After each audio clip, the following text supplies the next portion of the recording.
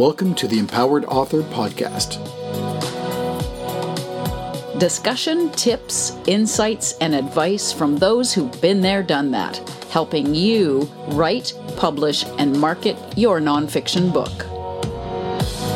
Being an author is something that you've got to take seriously. I'm proud I've written a book. What does the reader need first? What does the reader need second? What happens if you start writing your book before you identify your why? What's the problem with that? You're an indie author, you take the risk, you reap the rewards, you are in charge of the decisions, you're the head of that business. Every emotion you're feeling when you're writing is felt by every other writer. The Empowered Author Podcast. Your podcast hosts are Bonnie and John Wagner Stafford of Ingenium Books. Hi there. Today on our podcast, we're going to be talking about a few things: plagiarism, original content, and copyright. There have been a few stories that have come up in the last month that have underlined and brought to the forefront some of the problems that authors like yourselves and ourselves could run into in these categories: plagiarism, copyright, and original content. And Bonnie's got some examples, Bonnie has some stories that she'd like to share with us that are demonstrating some of the problems that we can run into and the problems that others have run into with plagiarism, etc. So, Bonnie, why don't you tell us a little bit about one of these stories called Who is the Bad Art Friend? It was first published by the New York Times in October, and we're going to be talking a little bit about that today. Yeah, so there's actually the two stories that prompted us to have this conversation today that were published around, when I became aware of them anyway, was in October of 2021. And you mentioned we're recording this at the beginning of November, but the issues that they raise are timeless. So the two stories are Who is the Bad Art Friend?, which, as you mentioned, was published by the New York Times on October 6, 2021. The second story is Bloomsbury withdraws Hague cookbook after copied content claim.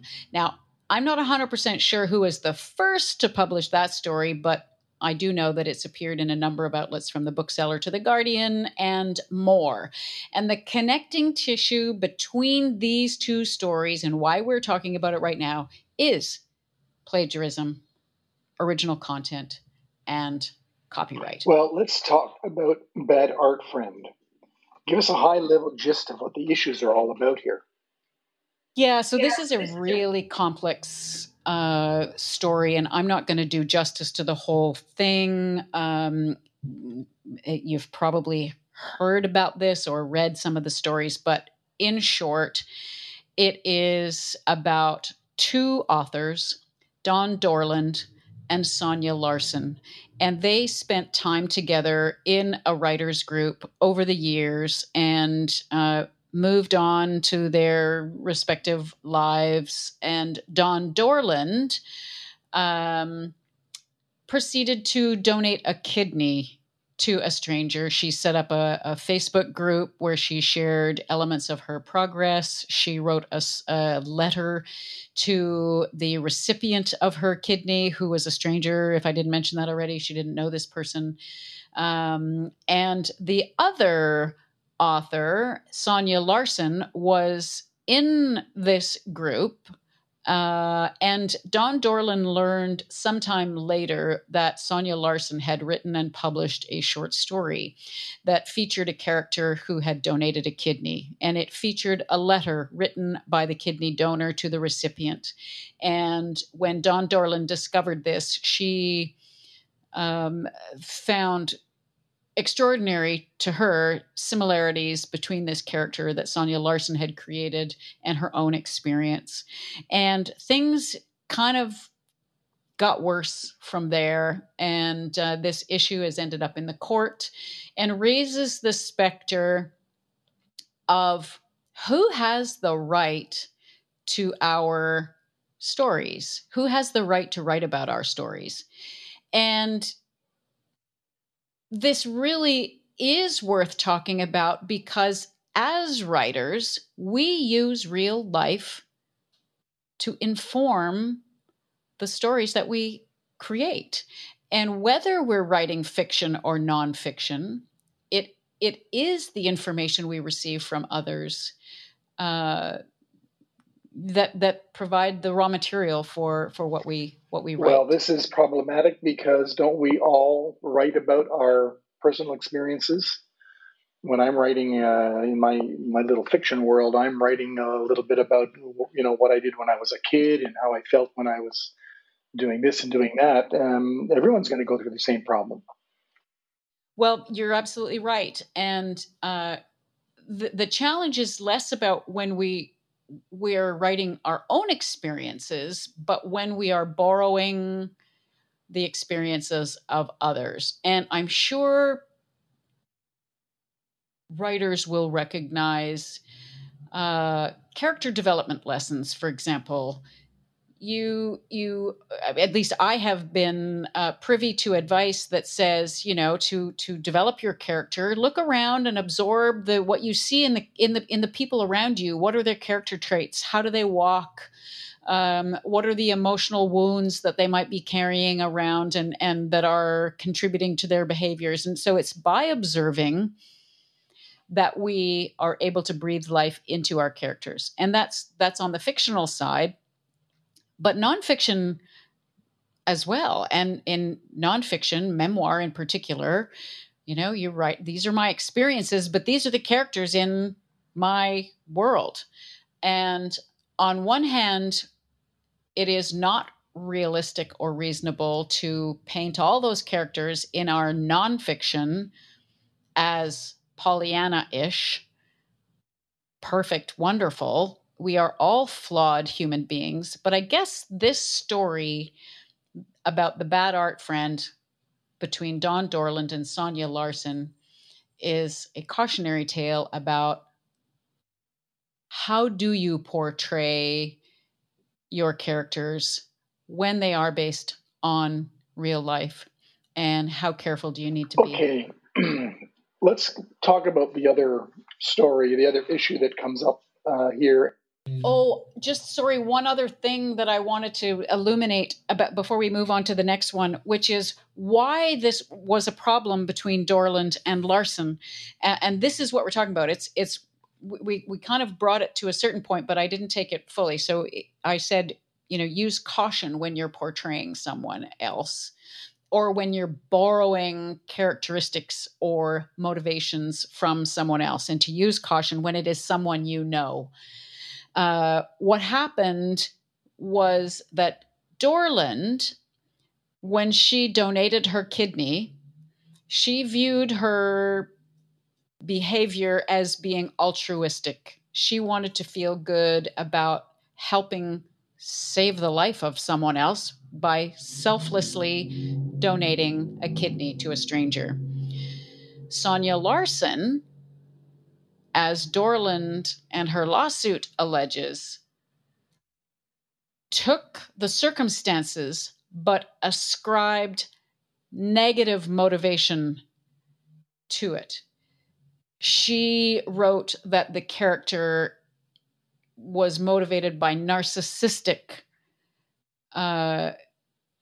tendencies, and race issues were brought into it. So I'm not going to get into all of that, but it is really a fascinating story to listen to and read. So the New York Times, as we mentioned, published this story on October 6th of 2021, and the New York Times, The Daily Podcast, on one of their Sunday podcasts in the month of October 2021. You can go and find it. There is an audio version of that story, and it's really interesting and illuminates much more detail than we can go into here. But okay, so that's all I wanted to say on that one. We can now move on to the next one.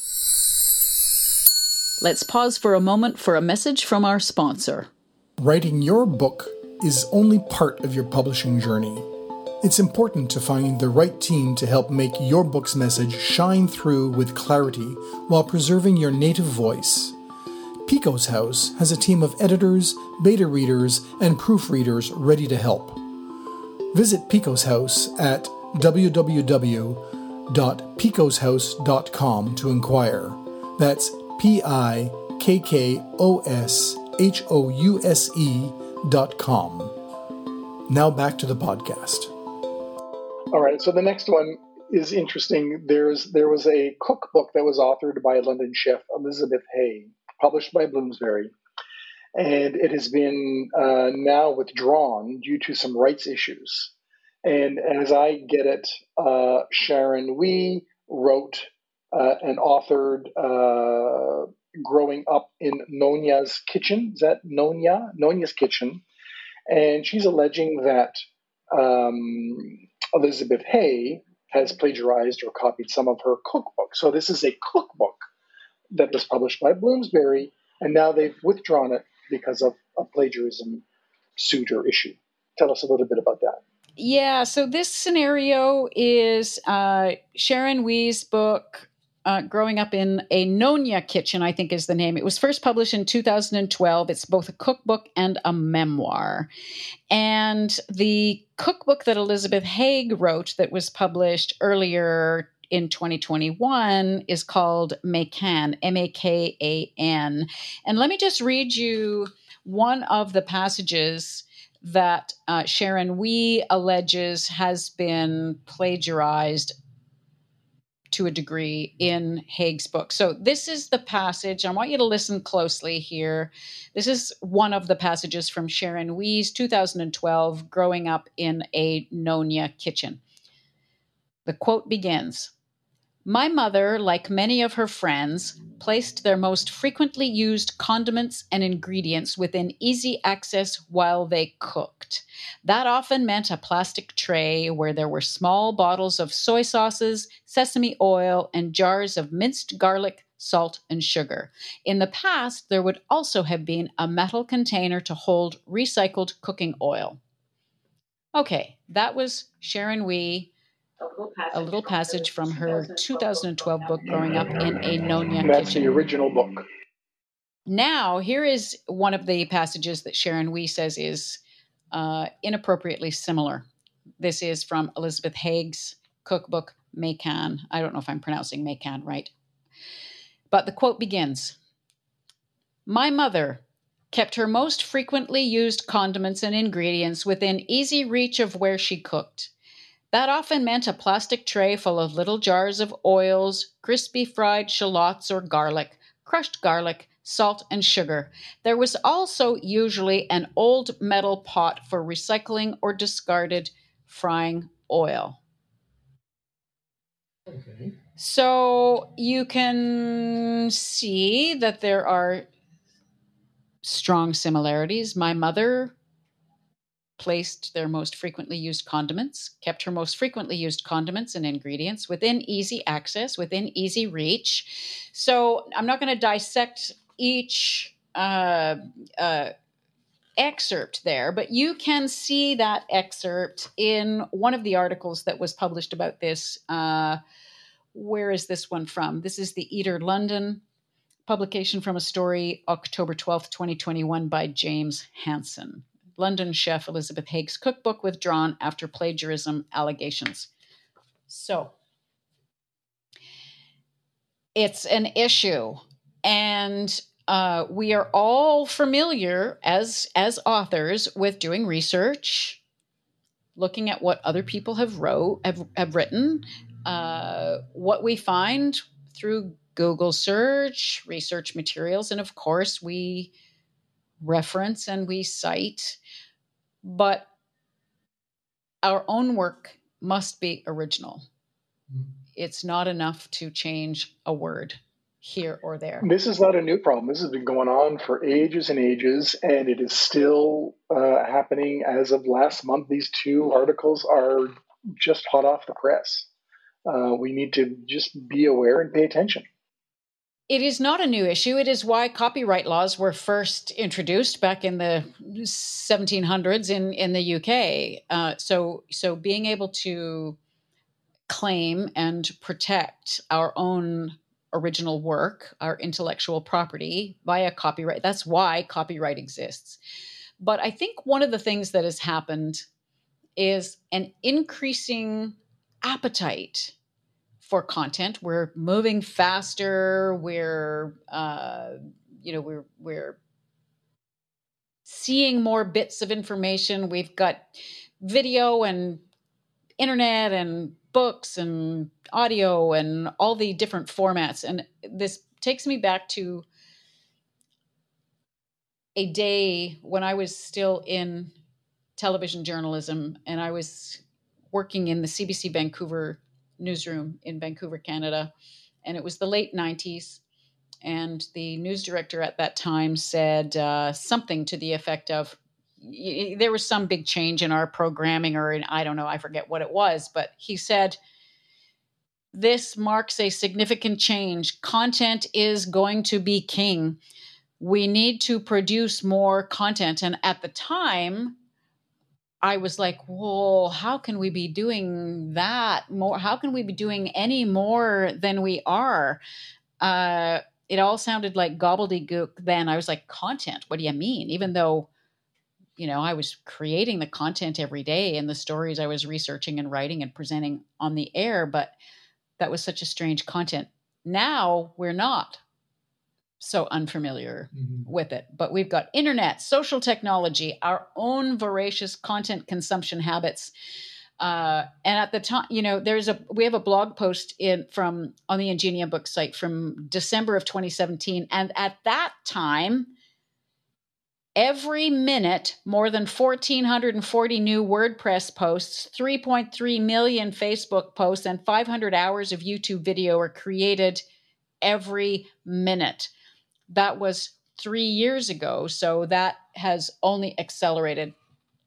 That does not speak to the content pressure on authors, but I believe it is part of the same realm. We're juggling many things. We're accessing information all over the place. If we are not disciplined with keeping track of where we are accessing our reference information, I think that it is more likely we will find ourselves in some trouble. Yeah. And is there anywhere we can go as authors to, check whether some of the stuff that we're writing has been used before, or how would I approach? I've just written a paragraph or half of my book, and I want to just check some stuff. How do I do that? Yeah, that's a great question. And yes, there is. I don't know how fail-safe these are, but there are sites like Copyscape and others, and you can do a Google search to find, plagiarism checker or something like that. And you can enter passages, and they'll do a crawl of all internet sites and see if it shows up that this content exists anywhere else.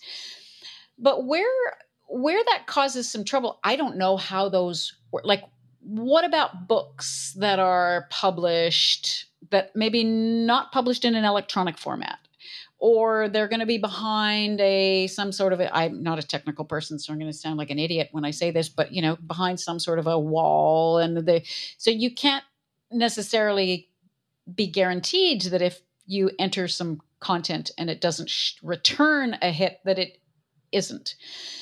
But I think it speaks to two things. One is to make sure that you're educated about what the best practices are around making sure that your own content is original. And the second thing is to have discipline when you're creating, so that you are paying attention and tracking your sources and the references.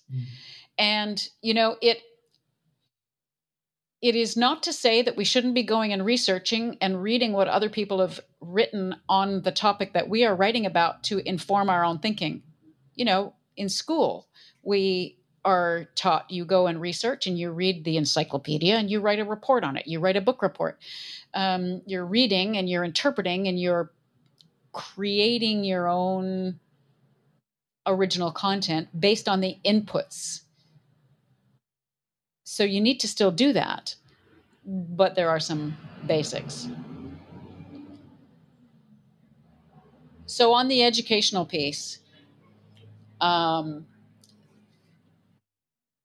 it is not enough to assume that you can copy a paragraph, paste it into your Word document or vellum or wherever you're writing your manuscript, and to change a few words, that's not enough. It really does need to be original. It's almost like you need to, getting down to the nitty gritty, you read some source information and you put it away, and then you write your paragraph or section having read it, but not working with exactly the text. Yeah, and I guess as much detail as you can pull out from your heart and your mind and your memory banks of exactly what you are trying to convey, the pencil, the color of the ink was red as opposed to blue, those details, which is part of your creative writing, will make it yours and original. Yeah. And I was just going back to thinking about the cookbook thing and the examples of those two passages. Now, the other thing is that we are going to have similar experiences to other people. So in the kitchen, how many people do you think had a plastic tray for condiments? It's not unusual to have a plastic tray for condiments. Yeah. And it's not unusual that it'll have spices and oils and so that's not it. But how similar is the phrasing, is the descriptor, is the, all of that kind of thing. So it really does speak to being diligent, as I've said, and then being educating yourself. Yeah. And so the copyright laws exist for the reason of protecting our original material and whatnot. And so there are some notions in copyright law like fair use or fair dealing in copyright. What is that all about? Yeah, so that's great. And just before we go to fair use and fair dealing, you're making me think of another point, which is part of that being aware and educating oneself as an author is that copyright is not something that you have to apply for. Copyright exists. You have copyright over your work the moment it is affixed. You cannot copyright an idea, but once it is affixed, and that's either in your computer, in a recording, in your Word document, handwritten, and if it's written down or created in an affixed manner, the copyright is automatically yours if it's original. The notion of registering your copyright is only to protect yourself and make it easier to defend yourself in the event you discover that you think your copyright has been infringed. The registration of the copyright is not what gives you the copyright. Copyright happens automatically. Yeah, copyright is not the piece of paper. The registration is the piece of paper, if you will. Copyright exists, period. Once you document. Once it's created. It's like in music and songwriting, as soon as I sing a melody and write some words and I capture that either on paper and or a recording, that is copywritten. Copyright applies. Yeah. That's right. Once it's Exactly. affixed, yeah. And it affixed and reproducible. Yeah. And then the next point was fair use and fair dealing. Yeah. So those are notions, and they're different depending on the country. And off the top of my head, I forget which is which, but I think fair dealing is Canada and fair use is United States. But so that is a notion that there is a certain amount of content that it is permissible to reproduce for certain purposes. And for example, if something is broadcast for example, we're reading examples from these news stories. Yeah. The purpose of these news stories is for people to consume them. So it is permissible for us in this podcast to reproduce short bits under fair use and fair dealing because they were news. Fair use and fair dealing can also be used to apply if you are using excerpts or quotes from people, but it's a gray area. And what what you might get away with versus what might be defensible in a court of law are often two different things. So I always counsel our authors at Ingenium Books to play it safe, and rather than cross your fingers and hope for the best. Yeah. And then there are, staying on the topic of copyright, and there are some misconceptions about copyright that exist or that we know of. What are some of the biggest, or one of the biggest misconceptions of copyright that are around? Well, I mentioned one already, which is that that you can hope for the best, and if maybe nobody will notice. I didn't really mention that. I just mentioned that now.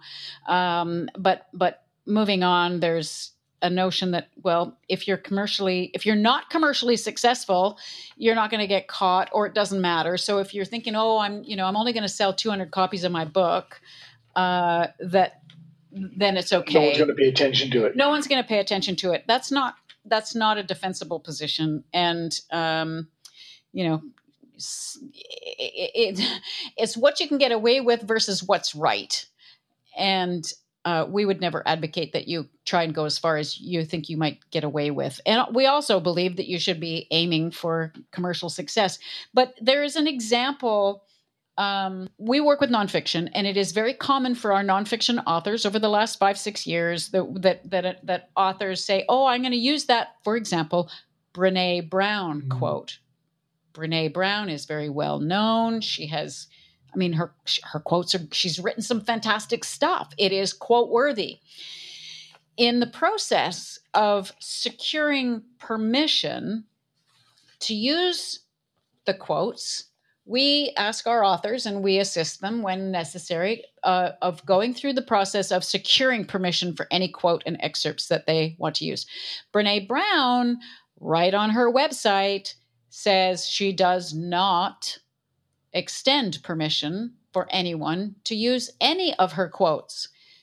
So you cannot even say, well, I asked permission and they didn't respond, so I'm going to assume it's okay. I'm going to use this quote. You can't do that. Well, I should say, people do it, and they do it all the time. I would argue that in the landscape of being an aware, informed author who would not appreciate your work being excerpted or quoted without your permission, or borrowed or lifted or anything like that you would return the favor and seek and obtain permissions for any of the quotes and excerpts that you would like to use in your book. And if you don't hear a response, you take it out. And something that just came to mind, I was just thinking about our lawyer, and in fact, we have a podcast coming up in a week or so about contracts, which is not specifically copyright. But what made me think of this was, do we get a lawyer to look at some of our stuff sometimes when we think we might be on the edge, or we want to be absolutely sure that we're, or more sure that we're not getting ourselves in trouble? Is that something that we need to think about? I have no idea. And I'm not really sure how unless you were saying to a lawyer, I want you to go and look at all the other possible places where I might have borrowed information from. I'm not sure it really works that way.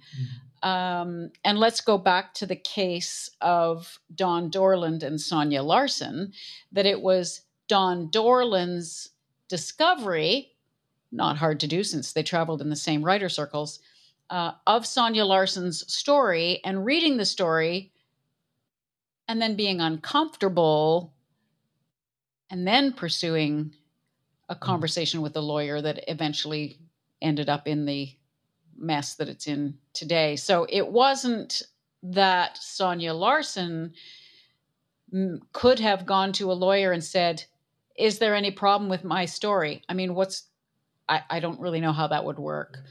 But it's more, to your point, it's more about